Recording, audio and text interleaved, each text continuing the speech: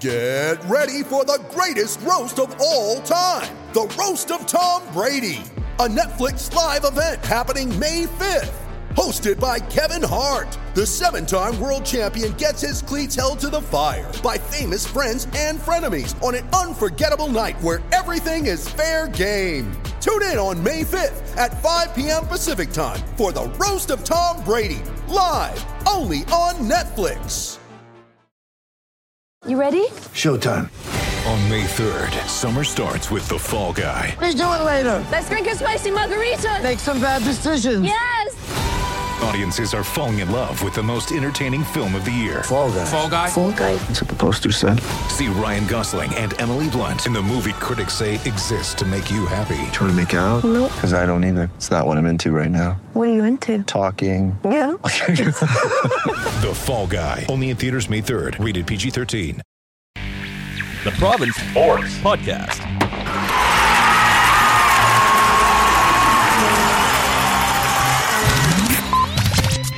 All right, White Towel Podcast. Patrick Johnson, Ben Kuzma. Paul Chapman is away. Hopefully we can survive this, Ben. How are you? Where's Paul? I don't know. I think he took some days off. He's been... Probably watching the Premiership. Yeah. Liverpool. Liverpool. I've heard of them. I've heard of them. I thought you said no Liverpool mentions. Anyway, we brought ourselves together. Thought we'd talk, contract. It's off-season, of course. Yeah. I know you've been talking with Mr. Benning. Are we free agents? No. No. You're restricted. I might be unrestricted. Yeah, you've reached that age. I might be bought out. Yeah, watch out. Hi, Louis. Let's talk contract. I mean, there's 6 guys, I think, that we look at that are RFAs. I mean, assuming they get qualified. And 2 guys that are UFAs. But let's start with the big names. UFA, Alex Edler. Yes, no. Is he going to be a Vancouver Canuck next season? I'm going to say, boy, I hesitated there, didn't I? I know. I'm going to say yes. Here's the thing. I mean, you've got a guy who wants to stay here. I mean, the Canucks have that leverage. They have the hammer. I think the big thing is I don't think the money is going to be a big hassle. Term is going to be. I'd love to see Alex Edler here for 2 years. You know it's going to be 3, but then it's the no movement clause. It's the clauses. I mean, that's what it is, and that's what's keeping this thing from being consummated early. We thought it might be done by now, but I think there's no rush here, and it's in Alex's interest to push for that, to make sure that he's not going anywhere, that he finishes his career here. But again, from a Canuck perspective, when you've got a player who wants to finish his career here, who didn't want to be waive his no trade at the deadline to go to a contender, who talked openly about that not being the be-all, end-all, you've got to make this work to your advantage. It's that no movement, which would make them have to protect him make the Canucks have to protect him for the expansion draft. That to me is the real question. And I'm sitting here thinking, if you're Alex Edler, you're not going to go sign somewhere else. If that's you're saying, I want to be here. So if you go to UFA, are you really going to go sign in Detroit or wherever you might end up looking at this summer? And from a Canucks perspective, I don't think you should worry about that clause. When you really look at that bet, there's so many question marks at the backhand in terms of we're not really sure about, can Chris Tanev get through a year? We don't know what Juolevi's going to be like by training camp. I mean, coming off the knee surgery in December and having a back procedure the previous summer. He got off to a great start in Utica. Let's not kid ourselves. The first 18 games, he was on pace for 50 points in the A, which is pretty good in any league. But I'm really curious when, again, a guy misses a lot of time and doesn't train properly. Is he really going to be ready for training camp? Edler, in the end, I think will be back as well. I think it's just that, like you said, I think it's just there's too much in the Canucks' side of things that say they want him back. I think Edler knows they want him back.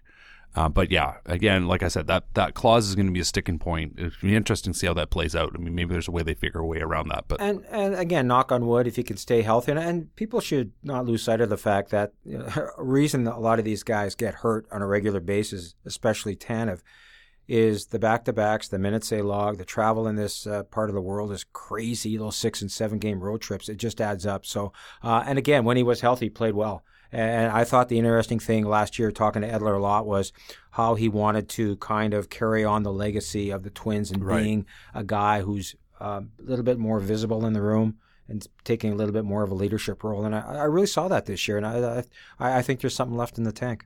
Besser, you've written about this week. Brock Besser obviously is an RFA, no arbitration rights, so there's a bit of an advantage to the Canucks there. But what are you thinking at this point? I know you've sort of chatted with a few people around the story. What's your sense of what's happening there? I think the Canucks are a little bit nervous. I think they look at a guy who's, already, you factor in the games he missed. He's a 30-goal guy who will probably push for 40. I think the Canucks are a little nervous about, is he injury prone? I mean, all players go through adversity. He had the wrist, then he had the back, and the wrist was still bugging him. He didn't really start training full out till middle of July last year. So I think he's healthy. I know talking to him at the end of the year, he's super motivated. I think what the Canucks need to understand that as great a guy he is, there's something that beats beneath the surface here. And I'm not saying he's pissed off. I'm just saying that they started talking about at training camp about what are we going to do with this extension. They wanted to get it done as soon as possible, then moves into the summer. And quite frankly, I believe now we're in a scenario here where his agent, Ben Hankinson, may wait until all those other RFA deals are done, and we're going to training camp, much like a Bo Horvat scenario. But if you look at the Nylander deal, the 5 years, almost 6.9 cap hit. That's right. I think that's a ballpark there. Here's what I think will happen. Hankinson and Besser are willing to go long or short. If the Canucks don't want to buck up, if they're worried about optics, like Bo Horvat's supposed to be our highest paid player at the 5.5 cap hit. I mean, come on. Don't let the optics, cloud things here. You're going to have to pay Besser. You're going to have to pay Pettersson. That's just the nature of the beast. Now, if they're worried about optics, that's a real problem. And that's where Besser's camp may say, you know what, we'll bet on ourselves. We'll take a short deal. We think that our guy's going to be at least a 30-goal guy pushing for 40. And guess what? In a couple of years, you're going to really pay. And now he's closer to unrestricted free agency. And if you're not a team that's moved the needle, he'll have options. I think that short-term bet on yourself question is a really interesting one because I got the same sense as you. When I talked to him on media day there, I just said, I talked to him. How did I frame it? I said that back check in Arizona really burned you, didn't it? It really burns you right now. You've been upset about that. And he goes, yeah, absolutely, without hesitation. That there was that goal. It was he was just slow on the back check, didn't put in a very good effort. And that essentially, that was the night the Canucks' playoff hopes truly died. They'd been a flickering, lightly flickering candle for quite some time. But that was the night it ended. And it was on him. That was a goal that they shouldn't have happened. He was caught watching the puck, not skating back hard. And you really got a sense that he believes a light went on inside of him, that he all of a sudden goes, man, this is the NHL. I've done pretty well. I can do a lot better. And that was sort of his motivation going in the offseason. First of all, no contract, but also just saying, I'm going to have a healthy offseason for, really the first time in my NHL career. Last year was so difficult with that back injury and set him off. And he, first of all, had to get healthy again. He didn't get to really work on the sort of skills that he wanted to improve over the last summer. He's said that's what he wants to focus on this summer. I think that betting on himself question is going to be really interesting because, here's a guy who's a 30-something goal scorer. He wants to believe that he's a 40-goal scorer. And if he can make himself a 40-goal scorer, in one season, all of a sudden the cash register is going to be ringing next summer. And that's what I wanted to touch on earlier about, as great a guy as he is, and he's always smiling, and he does so many great things in the charitable community and outside the rink. There's a fire burning in that belly. You mentioned the mistake in the Arizona game. I thought he got better in that respect in the second half. That's, he's kind of a little bit one-dimensional. But people should understand that this past season was the perfect wrong kind of storm. He never trained properly last summer. He wasn't allowed to. Came back 8 or 9 pounds heavier. We know he was slower. He tried to push it. It morphed into the groin injury. It morphed into an adductor strain and a hernia scare. And he just never kind of got his legs under him. Having said that, down the stretch, I think we started to see better stride, hanging onto the puck, going around the net, looking for options. I think he started to gather that under him. He could have gone to the Worlds. He could have gone with Team USA, but he was adamant that as soon as I take a break here and give the body a bit of a break, I'm going full bore. I expect him to come out of the gates blazing in the fall. Two guys I think maybe to be discussed in tandem, two other RFAs is Nikolai Goldobin and Ben Hutton, two guys that I'm not sure if they have a role on the team next year. I certainly think Hutton is a bigger question mark than perhaps even Goldobin is. Yep. What are you thinking with those two guys? Well, I think with Goldobin, it's the fact that the left side's a mess in terms of, the only real left winger we can speak of right now is probably Tanner Pearson having that late spurt with Bo and 6 goals in his last 9 games. Goldobin, quite frankly, what they said to him at the end of the year about having a good summer, I'm of the mind that I think he's been given every opportunity. and maybe he just is what he is. But then again, I think the Canucks are of the mind of, if we give up on this kid, maybe he does go somewhere and turn it around. But I think the bigger problem is a lack of depth on the left side.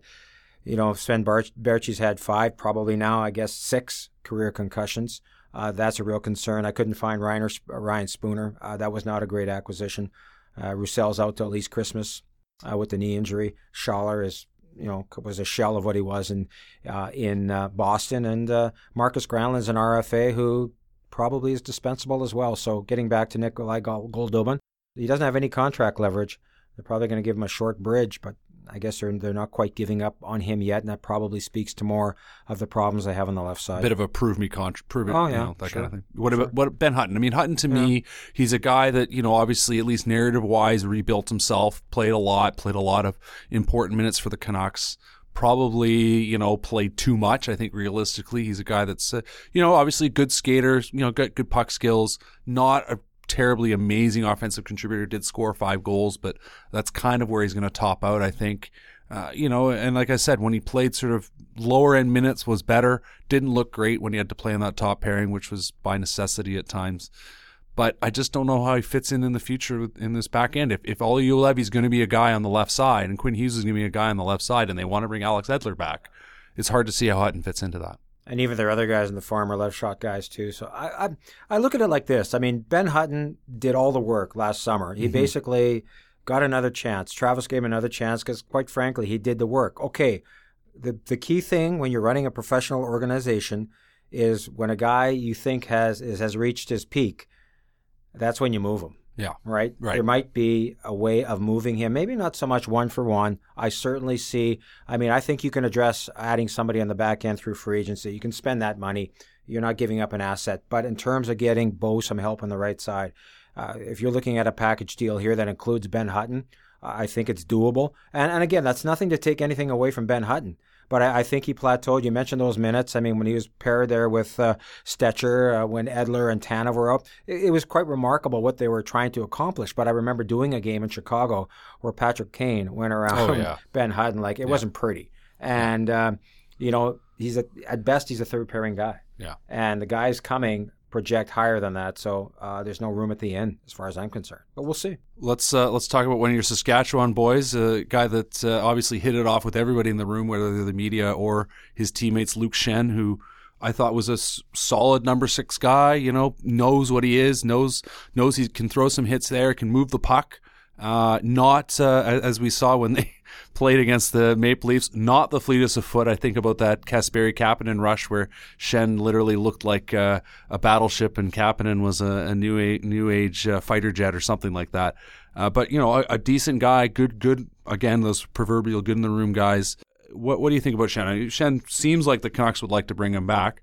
What's your feeling there? My feeling is, depending on who they're playing on a given night, he's a 6 or a 7. Yeah. And you bring him back. I mean, I talked to him. I said, would you be willing to come back for a year? He said, yeah.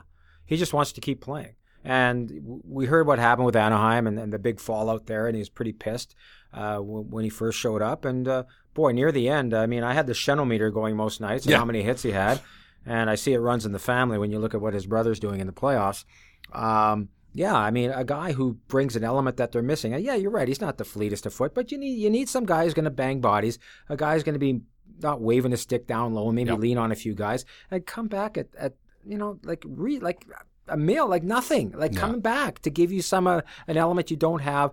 And it's not going to be a tough deal to do. And he'll do it for 1 year, buys you some time to develop other guys. So to me, that one's a no-brainer. Last 3 guys, all sort of depth forwards. You've mentioned Granlund already. There's Tyler Mott, and of course there's Josh Leivo, who was a nice pickup midseason, played well. Probably, I think long term is kind of a third line winger, guy who does a lot of things really well. Puts up some points, going to make your team better when he's on the ice versus when he's off. On a good team, he's a third line left winger. On this team, he's what Travis likes. He can play the left side or he can play the right side until they get things figured out. He might be on the left side with Pettersson and Besser to start the year, or go on the right side with Horvat, depending what they can do in the offseason in getting Bo somebody to play with on that right side.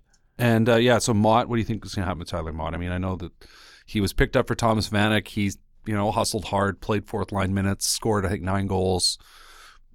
See, I don't have a problem with him. I think he did exactly what they asked of him, and he's fast enough. He hits. He's leading the team in hits.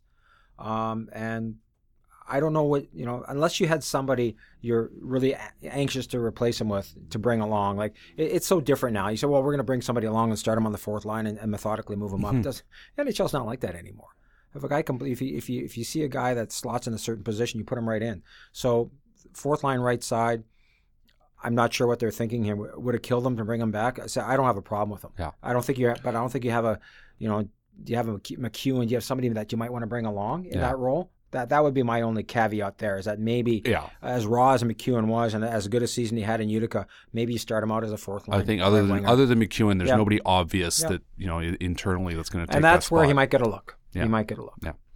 All right, folks. Of course, Ben has lots of stuff coming up with the forwards. I'm doing the defense here at provincesports.com. Please subscribe and rate and review us on whatever podcast player you're listening to. We'll see you again soon.